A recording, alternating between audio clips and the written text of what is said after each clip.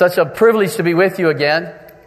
My name is Robby Roberts. I'm a Tyler boy who ended up down here in Texas A&M way back in 1973. And apart from getting a degree in phys ed and history, I met my wife at Grace Bible Church, where they do college now. That was all we had back then. And I think it was the biggest gift I got from being down here was to find her. And God led us to Dallas Theological Seminary. And I went there with the idea to go overseas in church planting. And God led us toward Italy. We're both Italian-American in origin, even though Roberts doesn't sound like it. My mother's maiden name is Cicero. And I grew up with my Italian grandfather and his broken English my whole life. So God led us back really in some ways to our own roots. And we went to Italy with UFM International, now known as Crossworld, with the idea of planting indigenous reproducing churches. So the goal was to get people saved, organized, maturing into a church, and turn it over to the Italians. Well, we didn't know if that would ever happen. We started with another couple in an area in the south central part of Milan, about 1 by 3 miles with about 120,000 people in it, which I don't think Bryan and College Station goes much past that, do they? Around there. So if you can think of putting Bryan and College Station in a 1 by 3 mile area, that's where we were working, and there was no evangelical churches. And we evangelized in every way we could think of. And thank goodness for our co-workers, the Fishers, who helped us and led us through how to begin to do that. And we slowly began to see some people come to know the Lord. And in 1987, we started with January, we started a Sunday morning meeting. But for 6 years, we never had more than 10 Italian adults on a Sunday morning. Unless we were giving them something to eat. Because if you give Italians something to eat, they'll show up. You don't really need a doctorate to understand that. And it was really slow. But you know, there was a breakthrough in our lives. As God broke us and helped us come to the end of ourselves. And He began to work in us and then through us. We were tired of seeing what we could accomplish. We wanted to see miracles happen. We really wanted to live in the power of His grace. It's so much more joyful and satisfying when He's at work through you and not just what you can do.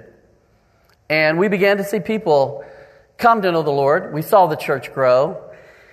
And even in 2003, Melissa was here with Gabriele a number of years ago, and she was witnessing to a young lady and went to our Easter retreat of 2003, and her husband accepted the Lord, and about a week later she did. They lived in a little town about an hour northwest of Milan, and they wanted to start a church just like ours in Milan. And so we began to go up there and do a Bible study that then started into an every other Sunday afternoon worship service. And some other people got saved and a little church got started. Indigenous Reproducing Italian Church. So the church in Milan was beginning to reproduce itself. And then in March of 2006, the wife of our worship leader asked us to go down and talk to her parents in central Italy. And I didn't want to go. I had enough. I was going 6 times a month out, an hour both ways to go out to Sesto Calende with the work there and other things going on. And Rose and I argued, but she had a real strong leading from the Lord. And so we went, and she was right, as usual. And we met with this couple who had some problems with some legalistic churches even from 10 years ago and some forgiveness issues. And God led, and a Bible study started with them and another couple. The summer after that, we went again, and 20 people came, and by October of 2006, a church of 20 was meeting. And I was going down once a month. And thank goodness Terrence and Hillary began to take over the Sesto Calende work. And in October of 2007, this church made a real strong call, and it's a long story, but God's leading was very clear for us to move from Milan, 5 hours south to central Italy, on the Adriatic coast, about 2 hours east of Rome, to a little town called Mosciano, to begin starting a new church plant. And we had a great joy of last September. The church of Milan, there was a commissioning service. First of all, we prayed and commissioned Gabriele as the pastor of the church in Milan. So we handed over the church to Gabriele Guidi and an Italian leadership team who were all on the stage and laid their hands on us and prayed for Gabriele and Melissa. And then they prayed for Terrence and Hillary Luker, a young American couple that we had been mentoring for a number of years. And they went out and moved to Sesto Calende. Then they prayed for us and sent us down to Mosciano in central Italy. And so we have seen God do miraculous, wonderful things that we weren't sure were ever going to happen, even after 20 years in Italy. Just in the last 4 years, God has really moved in miraculous ways. And the church in Milan is still growing. So we are real excited. You can continue to pray for them. Terrence and Hillary are slugging it out in a very difficult area. It's a beautiful area to live, but it's also one of the highest in occultism, the occult practice and worship in that area. And we are now down in central Italy. So we do covet your prayers for each of those three works, and each have tremendous needs. But this morning, I would like to talk to you about Psalm 90. If you'd open your Bibles to Psalm 90. This is the oldest psalm in the Psalter.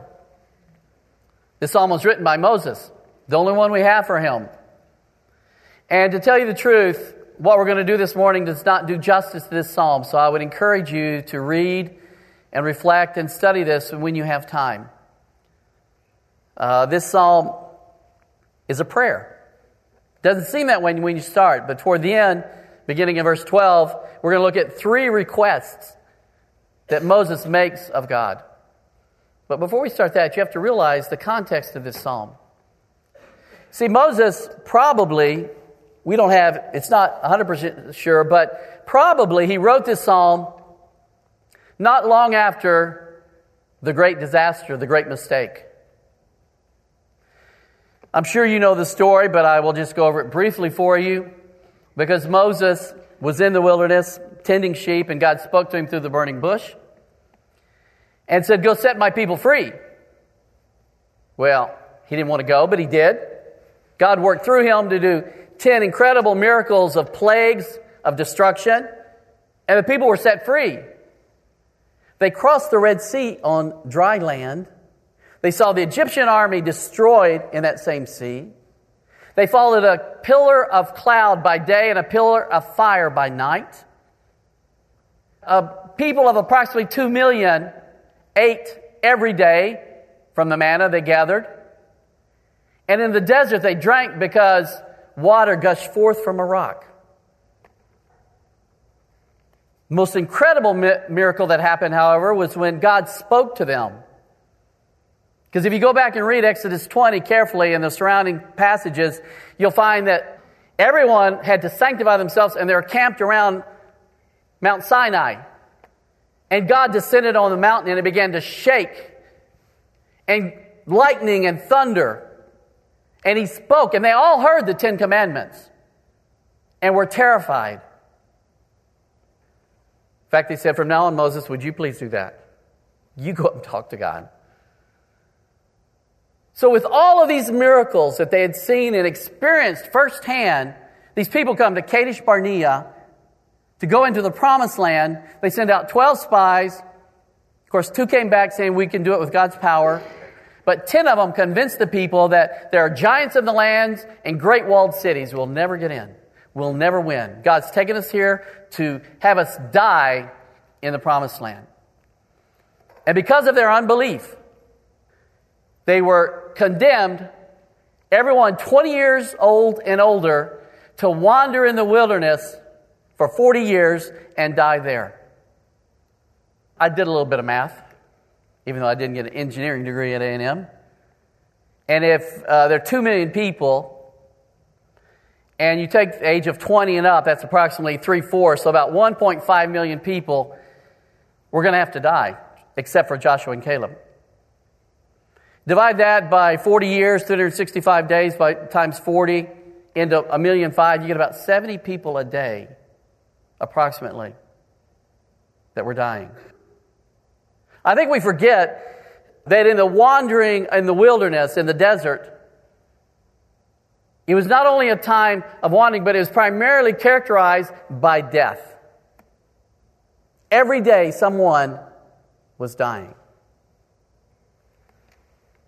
And they knew they weren't going to get into the promised land. How would you like to know that your life, because of a mistake you made or someone close to you had made, you are condemned to living the rest of your life under those kinds of circumstances? It's kind of hard to find significance. Kind of hard to find meaning for your life in those circumstances. Well, I think the Holy Spirit led Moses to write this psalm and search God for answers for how his life could have meaning. Would you have liked to have been Moses and lead this rebellious, stiff-necked people for 40 years in the wilderness just to die? Let's read beginning in verse 1. It says, Lord, you have been our dwelling place in all generations. Before the mountains were born, or you gave birth to the earth and the world, even from everlasting to everlasting, you are God. Moses probably got up in the morning with the mountains around him, gazing upon their majesty and their grandeur and their so unmovable and large, and began to think about God. Before the mountains, before the earth was born, you are our all-powerful, eternal Creator God. And he goes on to contrast this amazing God with how fragile and fleeting our lives are. He says, you turn man back into dust and say, return, O children of men. For 1,000 years in your sight are like yesterday when it passes by, or as a watch in the night. God is eternal. He's above time. A day or a 4-hour watch is like yesterday. And yet, our lives, they're like a flood. When a flood comes, the water passes quickly, destroys, and it's gone. Or we're like a flower or grass that comes in the morning and sprouts and blooms and is cut and by night is withered. We're like a bird that flies away. Our life is but a vapor. You know, the contrast is so stark. And it's so easy for us to forget. We ran into this when we had a reminder, April 6th, this past year. See, our little town is only 50 miles away from a place that you probably heard about, Aquila in Italy. Because at 3:30 in the morning, our bed started jumping up and down, and Rose woke up. And her first thought was, why is Robby jumping on the bed? Which I can't remember having ever jumped on our bed, but why is he jumping on the bed? And then she came fully awake, and we had been hearing about the tremors and earthquakes that were happening on a small scale in Aquila. And I woke up, but there was a major earthquake happening just 50 miles away. And that night, 300 people died. And a city was not totally destroyed, but many buildings fell, and most buildings were damaged severely. There was a small evangelical church there, and I'd been praying for 3 months with the pastor of that church, who has a real heart for all of our region of Abruzzo, where there are very few churches. And we got in touch with them and went up there, and as we talked to some of the people, one couple told us that night they were laying in bed, and the whole building began to shake. And they're an elderly couple, and she was just going to roll over and hold her husband and probably just die there in their bed. But they heard their daughter scream from the other room, and they reacted and tried to get out. The daughter had not been able to sleep in on her computer, and before her she saw the outside wall to their apartment just split and open. like in a film. So they had to break down doors, and God was gracious to them. They managed to get outside. Their building has been condemned. I talked to another man who had just driven home, parked his car from his night shift of work, and saw a 4-story apartment building ripped from its foundations, twisted around, and then fell. The next day, there was another earthquake that sent waves running through all the streets. One man said he saw a car, when it hit, got thrown up and turned over. Everyone in Aquila either went to live on the coast in hotels, but the majority went to live in tent cities throughout the entire city. And the first week or two, we began to go up once or twice a week to help out as we could in practical ways and also in talking to people. And the people who had stared death in the face, it was amazing. It was like being at a retreat. People were hugging each other. There was such a sense of relief of having survived. It didn't matter what they lost, but they were there. And they were caring for each other and worried about each other. And just there was a sense of thankfulness for being alive. But you know, amazing thing happened by the third week. We came back. And our pastor friend told us, and then we observed, that feeling had already passed.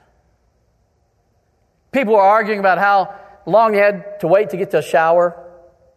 They had to put in security measures because people were stealing from each other in the tents. They're arguing over the food. They're thinking about them and their needs and what they could get or what they didn't have. You know, because we, as human beings, have a very hard time realizing that our lives are short. We live as if we have all the time in the world. And we saw that in Aquila. And it's true in our own lives. And so you know what Moses prays in verse 12? Let's read verse 12. He says, "So teach us to number our days, that we may present to you a heart of wisdom." Well, obviously, he's not asking them to be able to count their days out because they've already had a very clear word from God that no one's getting past 40 years. If you're 20, you're not going to see 61. That there is a definite time. So what he's telling them is teach us to count our days so that our days may count for eternity.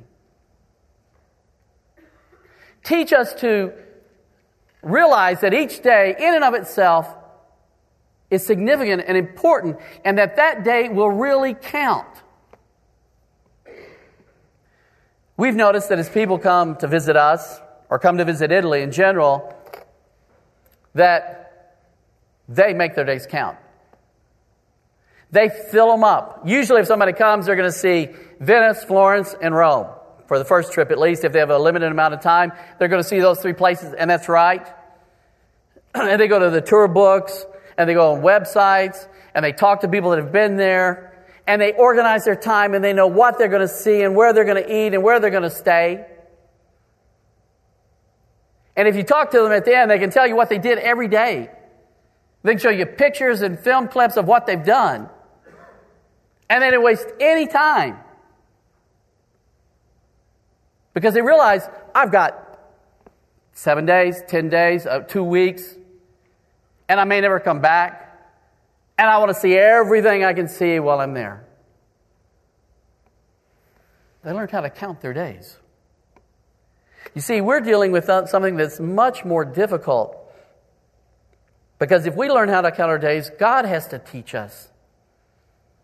He has to give us His perspective, His outlook on our life situations. We have to have in mind His priorities. And He needs to teach us what are the goals or the ends that He wants to accomplish. So that our days really do count for eternity. And as He begins to teach us, then we harvest a heart of wisdom. Because wisdom is skillful living. Living with great skill in each situation, knowing God's perspective, His priorities, and the goals that He wants to accomplish. You know, in Milan, when we were still up there, even this past year, we came up for a number of days of prayer, we call them. Our missionary colleagues in Milan get together once a month, and we come together for a time of worship and prayer, and then we share requests from our lives and ministries, and we pray for each other for a day. And one time, not long ago, one of the missionaries asked, do any of y'all have any regrets for having come to Italy as a missionary? And we thought about it, you know. You've left family and friends and your own culture to come to a place where there's opposition and discouragement and a decadence, a moral decadence that it's hard for you to imagine, even though it's unfortunately growing here in America. To be assured of the fact that you'll never be able to acquire wealth or importance as the world judges. It was amazing. Not a single one of our missionaries talked about regrets. They talked about God's goodness, about people getting saved, about their lives and their children's lives being changed, churches being planted, and how God had been so good in so many different situations. And we realized what a privilege it was to be able to work alongside of people that knew how to count their days so that God could make their days count for eternity. But you see, it would be easy to have regrets. In fact, here this morning, some of you may be here, and you know, there have been problems or sins or mistakes in your life. And there may be regrets about what has happened, the circumstances or consequences under which you're living. Could be that sin that you just haven't been able to give up or give over to the Lord and see victory.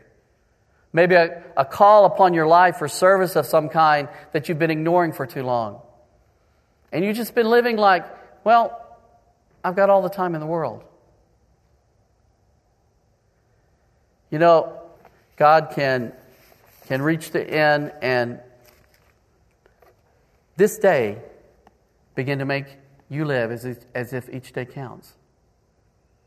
You know, there was a young couple that was brought to our church, an Albanian couple, Ilir and Neri. Neri was studying art at the Brera Conservatory, and she was brought by an art student and brought her boyfriend along, Ilir. And they had an amazing testimony for our church that's only from God's grace.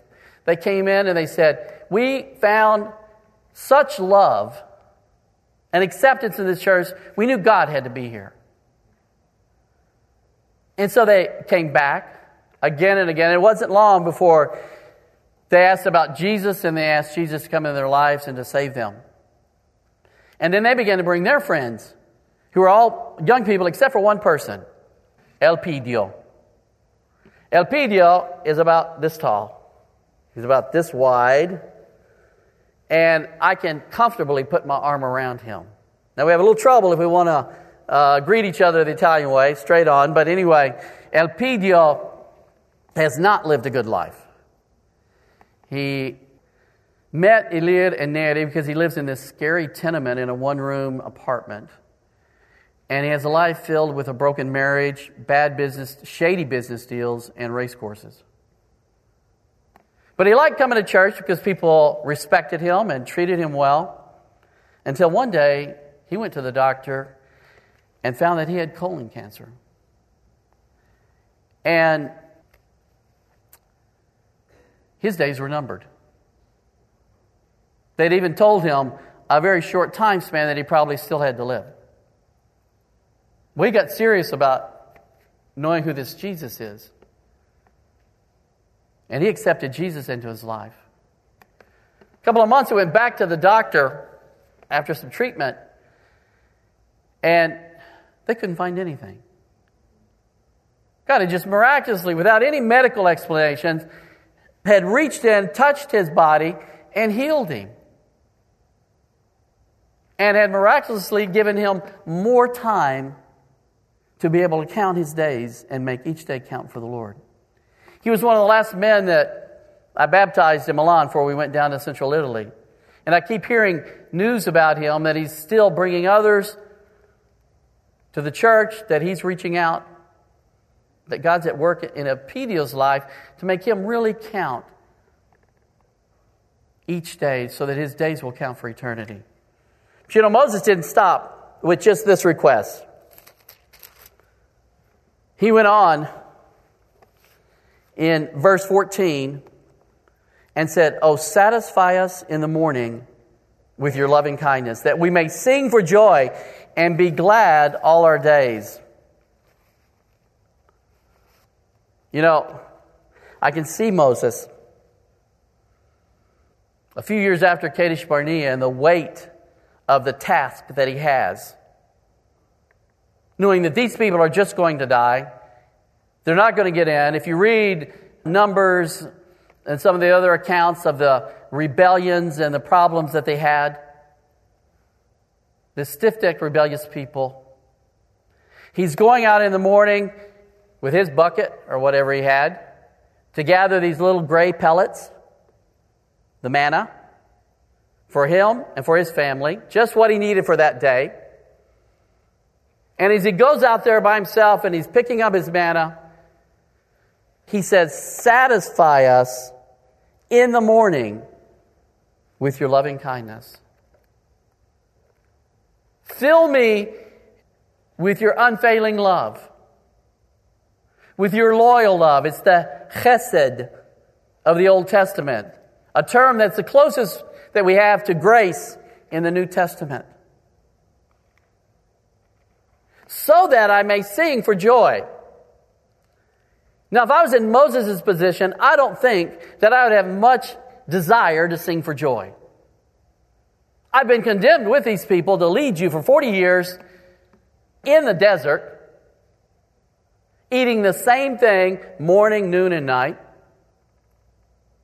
No change whatsoever.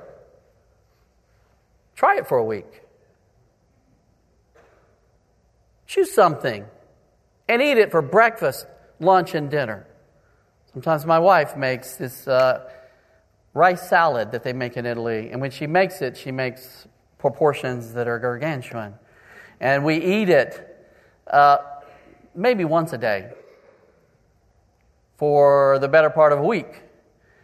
And by the end of the week, you ought to hear the comments. And that's just 1 week. Every day they're eating the same thing. And so we ask God, fill me with your wondrous love and your grace. Satisfy me with your presence.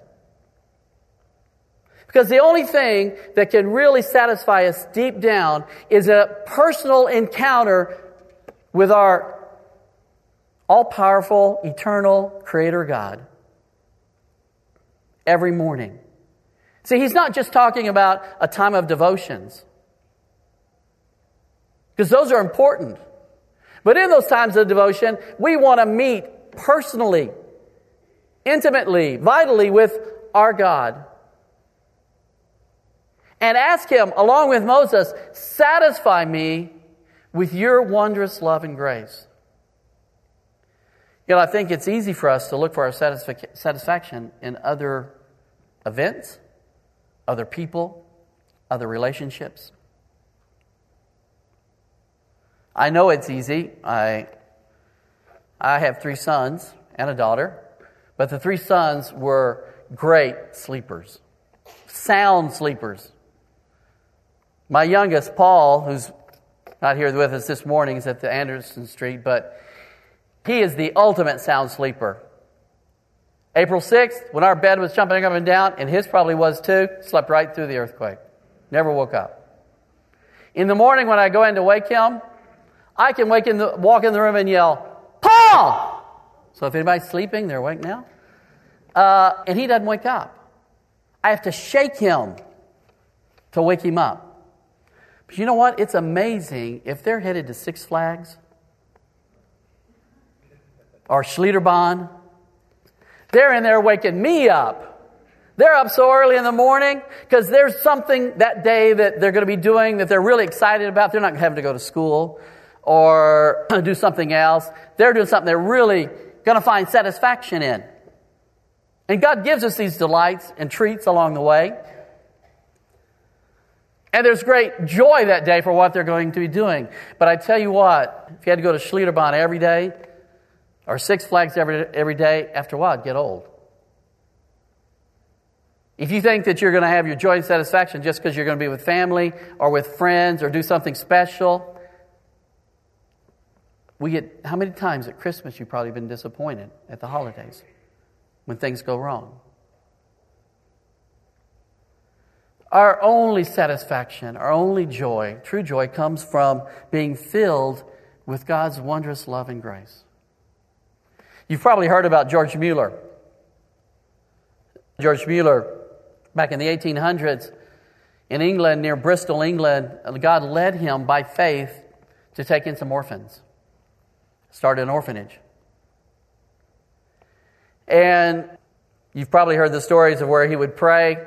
They would be praying, and sometimes they would have no food whatsoever in the house. And right before they had to eat, someone would bring food and leave it on the doorstep. Or a check or money would arrive just in time so that they could go and buy the necessary provisions. And they lived not with depending on a foundation or certain offerings, but they lived on faith in God and God alone for years. And they didn't just at the end have one orphanage, but they had many with hundreds of orphans. You know, that could be a very pressure-filled, stressful life. But you know what? I read where in his early morning devotions, in his quiet time, he had one primary goal, and that was to come out happy, to be in a good mood, to be in good spirits, to have God fill him with His love and joy and His presence. Now, if you're reading through the Bible in a year, or if you're reading certain books or studying, please keep that up, because God will speak to you through that. But I think that you can ask God, as Moses did, satisfy me, fill me with your love. You know, God responds and answers according to His will. And He wants us to be filled with that. You know, Moses had one more request that he brought before. Not just to teach me to count my days so they'll count for eternity. Satisfy me with your wondrous love so that I may sing for joy. But he goes on in verses 16 and 17. And he says, take the works of my hand and make them have an eternal impact. Let's read, he says, verse 16, let your work appear to your servants and your majesty to their children. Let the favor of the Lord our God be upon us, and confirm for us the work of our hands. Yes, confirm the work of our hands. If you look in the margin, make it permanent. What he's asking is that even though I'm wandering around in this wilderness, in this desert, and nothing seems to make sense, what's the point? Unless I'm going to just lay here and die, I've got to get up and get the manna. But until that cloud moves, we got to stay here. And then it's going to move us over there, but it never takes us to the promised land. It's always in the desert. What's the point? I don't know what the circumstances are in your life, but you may ask the question, what's the point? God's put me in this job. He's got me in this family. I'm in this degree program. What's the point? I don't seem to be doing anything that's really eternally significant. Moses was praying, make the works of my hands have eternal impact. You know, there's a passage that we as evangelicals, it's probably one of our favorites, and it should be, in Ephesians chapter 2, verses 8 and 9. If I asked, probably most of you could quote that. But I'll read it. For by grace you have been saved through faith, and that not of yourself, this salvation, it is the gift of God, not as a result of works, so that no one may boast. And up to this point, a lot of people have learned that by heart. Verse 10, though, says, for we are His workmanship, created in Christ Jesus for good works, which God prepared beforehand so that we would walk in them. See, once we've believed by faith, and by grace we've been saved, placing our faith in Jesus, He's already prepared for you the works that He wants you to walk in. And a true child of God is led by the Spirit. And as we depend by faith on the Spirit, He will lead us in our daily walk. And He will make the things that He has given us to do to have eternal impact. Sometimes He interrupts our schedule of what we've set out, and He wants us to do other things. We need to be open to that. There was one time in our church in Milan a number of years ago where an elementary age boy and a middle school age boy were taken away from their mother because she was declared by a judge to be negligent and put in a government home. Well, this negligent mom would take a 3-hour train ride up to this lake place where the government home was and visit her sons, take a 3-hour train back, and then the next day on Sunday do the exact same thing. And one day I said, well, I'll go up with you. I'll take you up and we'll get your boys and we'll bring them back so they can go to the youth group. Because they had been one of them had been part of the youth group. And so I gave a ride.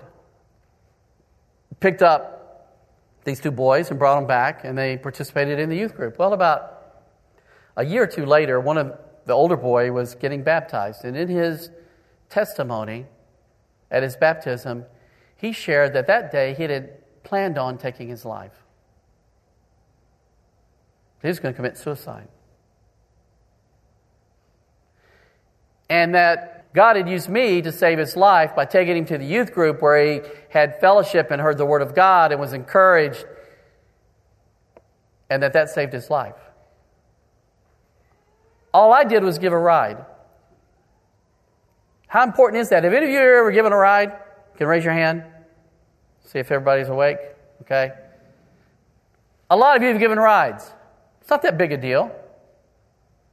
But you know, if you are being led by the Spirit and doing God's work, the simple, mundane, everyday things that we do can have eternal impact. And sometimes God is gracious and lets us even know the impact that they had. The rest of eternity we'll begin to find out as with believers in heaven. Another time, we were asked to go down to a little brethren church just south of Milan and do an evangelistic outreach. We had some young people that were pretty good at mimes, and so we took our mime group down there. And when I got there, I was really a little disgusted. There were 80 people there, which was a good number. But the problem was, I knew just about all of them, and they were all believers.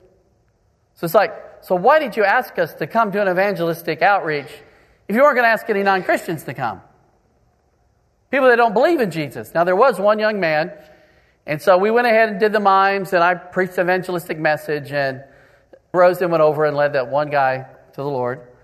But what I didn't know that day was that a good friend of mine, Massimo Guidi, has a place a little further up in the mountains where we do our ghetto camps. And his son had come in that night. Well, I thought this young man was already a believer growing up in a Christian home. He was about 19. He'd come to find his dad at the church because he wanted some money so he could go out drinking with his buddies. It was a Saturday night. And he heard the message and went home that night and gave his life to Jesus.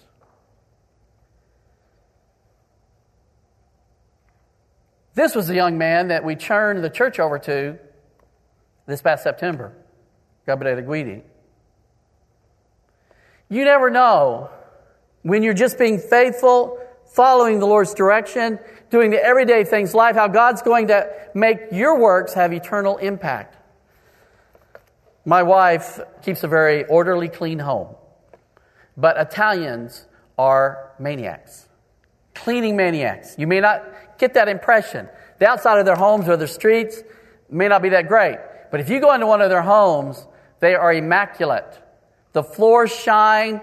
They want to ask you how often, in other words, how many times a week do you wash your windows? And I asked Rose, well, weeks? She said, no, months? How many times a year do you wash your windows? Which may be more the case for you too. But they're cleaning all the time. And so they don't want kids coming in and messing up their house. A lot of places that you come in and you have to take your shoes off, put on these little house shoes that sort of buff the floors as you walk. I'm not kidding. But anyway, so Rose had an open house and our kids' friends all came over and played and they hung out with her and as she was cooking and doing other stuff, and she talked with the kids because they could come in and mess the house up and it didn't really matter. And just be kids. Well, a number of them got led to the Lord as she led them to the Lord. And right now in the church in Milan, out of those kids that were in our home, there are leaders of the Children's Bible Club, the Scouts. There's a leader on the worship team and one of the leaders of the college and career group. Just by being a mom. Just by doing what God asks you to do and to be the person that He wants you to be, so that being led by the Spirit, your works can have eternal impact. See, I think we need to daily pray this prayer with Moses. Because it's so easy for us to live as if we have unlimited time. Today's just another day. Today is a day that we need to count and consider and ask, teach me, Lord, to make this day count for eternity. Give me a heart of wisdom so I know your perspective on the situations I'll face today. So I'll keep in mind your priorities and that you can accomplish your ends through me. Satisfy me with your wondrous love and grace. So regardless of the circumstances I'm living, whether it be good, bad, or really difficult, I can sing for joy. Because my satisfaction is from your grace and your love. And Lord, today, make the works of my hands count for eternity. Let's pray. Well, Father, I thank you for your servant Moses and how you led him to craft this psalm and to come to you with these requests. Father, how we need to pray them every day. And I ask you, Father, to teach us to count our days so they count for eternity, to satisfy us with your wondrous love and grace that we may sing for joy, and to make our works, the works of our hands, have eternal impact for your glory. We pray in Jesus' name. Amen. I'd like to pray for Robby and for the work in Italy. It's been really neat. Julie and I got to go over and visit them a few years ago when all of the thought of moving out to new fields was a hope. And now it's happened. So it's been really neat for us in a very short amount of time to see God do some things that they had been hoping for forever, that we had dreamed about, and now God is doing them. So let's pray for them, for the Lucas and the Guidis, and what God is doing in Italy. Lord God, we thank you so much for the chance we have this morning to hear from Robby. Thank you for his words, Lord. They mean so much to us because you have taught him about this psalm through the experiences of life, Lord, and he has come to find a satisfaction in you in the midst of difficult work, Lord. Thank you so much for what you've done, especially in the last few years, as you have done some wonderful and even surprising to us, not surprising to you, things in the country of Italy, and planting these new churches, Lord, and broadening and expanding the work that is being done for your kingdom there. Lord, we pray for your protection on the Roberts. We pray, Lord, that you would watch over them and bless their family. We pray for rest and refreshment in the midst of a busy schedule here in the States. We pray for safe travel for them, Lord. We pray also, Lord, for the Lukers and for the Guidis, that you would watch over and protect them, Lord. Keep them from the evil one, Father, and give them strength, give vitality to their ministries, Lord, and let them be effective, Lord, in the advancement of your kingdom. We pray that your gospel would go forth ever more powerfully in Italy, Lord, and that this country would come to know you, that thousands and even millions would come to worship your Son, Jesus Christ, in the nation of Italy. We pray all this in the name of your Son, Jesus. Amen. Thank you, sir.